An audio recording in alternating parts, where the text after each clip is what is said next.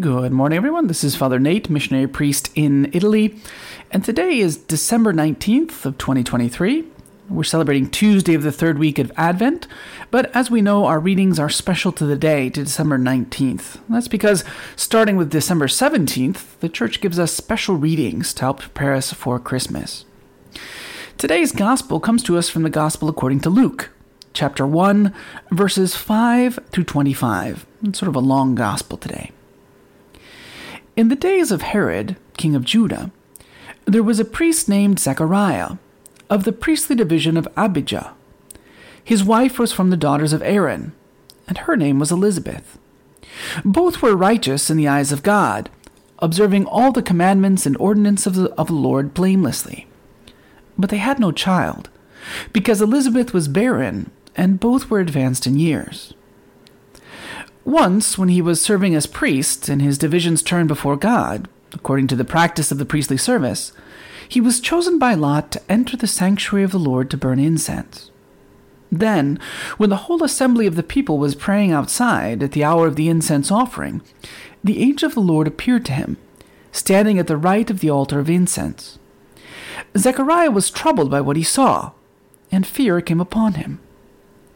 But the angel said to him, "Do not be afraid, Zechariah, because your prayer has been heard. Your wife Elizabeth will bear you a son, and you shall name him John. And you will have joy and gladness, and many will rejoice at his birth. For he will be great in the sight of the Lord. He will drink neither wine nor strong drink. He will be filled with the Holy Spirit even from his mother's womb. And he will turn many of the children of Israel to the Lord their God. He will go before him in the spirit and power of Elijah, to turn the hearts of fathers toward children, and the disobedient to the understanding of the righteous, to prepare a people fit for the Lord." Then Zechariah said to the angel, "How shall I know this? For I am an old man, and my wife is advanced in years."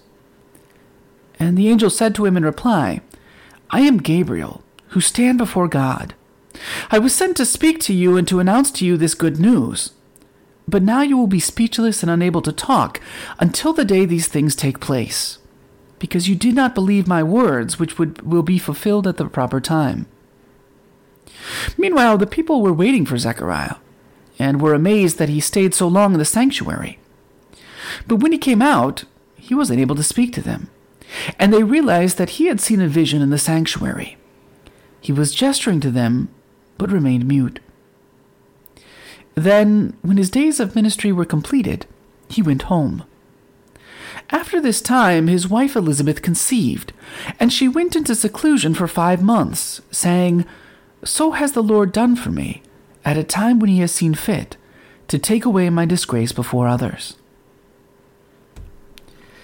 Today's first reading and gospel both present us with barren women who, after a message from an angel, conceive children who will be important in salvation history. Now, throughout the Bible, we're struck by the great number of barren women whom God chooses to play a role in salvation history, especially given that barrenness was considered a punishment or a curse by the Jews. Just think, among the barren women we have Abraham's wife Sarah, who gave birth to Isaac. We have Isaac's wife Rebekah, who gave birth to Jacob and Esau. Jacob's wife Rachel, who gave birth to Joseph and Benjamin. Hannah, the mother of Samuel, and the two from today's readings, the unnamed wife of Manoah, who gave birth to Samson, and Elizabeth, the wife of Zechariah, who gave birth to John the Baptist. From these barren women, many of whom prayed for years on end for children, came forth not just children, but children who would serve important roles in God's work of redemption. In our lives, too, we're often faced with people or situations that seem barren and dead to sin. It just seems in these moments that there's no life, there's nothing that can be done. And yet we need to remember, God is the true master of time and history. He can restore and bring to life things that we think are dead, and use them for his glory and for the salvation of many.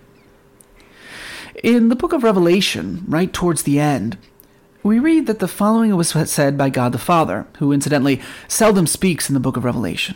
But he says this, "I heard a loud voice from the throne saying, Behold, God's dwelling is with the human race. He will dwell with them, and they will be his people, and God himself will always be with them. He will wipe away every tear from their eyes, and there shall be no more death or mourning, wailing or pain, for the old order has passed away.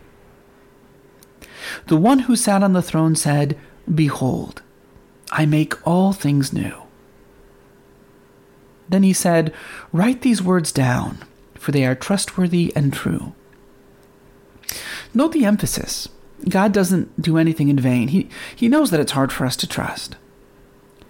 Behold, I make all things new. Now, the Greek verb for make is in the present tense. Like right now, in this very moment, I am making all things new. And again, think about that for a moment. All things. Not just some things, not just the best things or good things, not the things that I think are okay, but all things. Even bad ones. Even the worst ones. Even the things that don't seem to have any explanation, humanly speaking, other than the consequences of original sin. And I make them new. Not, I make them okay, and not, I make them bearable or tolerable. I make them new. Even more, in English, we say new, but that doesn't do justice to the Greek word that's there, kaina. It doesn't mean new in terms of age, right? Like, I make them young. No, because the Greeks had a different word for that. The Greek kaina means recently made, fresh, superior and better than what came before, unprecedented, unheard of. It's like the Lord said through the prophet Habakkuk, Look over the nations and see. Be utterly amazed, for a work is being done in your days that you would not believe were it told. In our days, this is being done constantly, continuously. God takes the worst things of this world and transforms them into holiness. We can echo the angel's words, You will have joy and gladness, and many will rejoice at his birth. The birth to new life of something or someone that we thought was dead. So today, through the intercession of Mary, Our Lady of the Expectation, let's ask for the grace to take advantage of this Advent season to grow in our faith and our love for her divine Son. Thank you so much for listening. If you enjoyed hearing the gospel and homily, I invite you to share it with someone you know who may also find it rewarding, and also to subscribe to the Catholic Voice channel. Please see in the description below if you would like to receive a text message for each daily gospel and homily. Please also keep our missionary priests throughout the world in your prayers. Thank you, and God bless.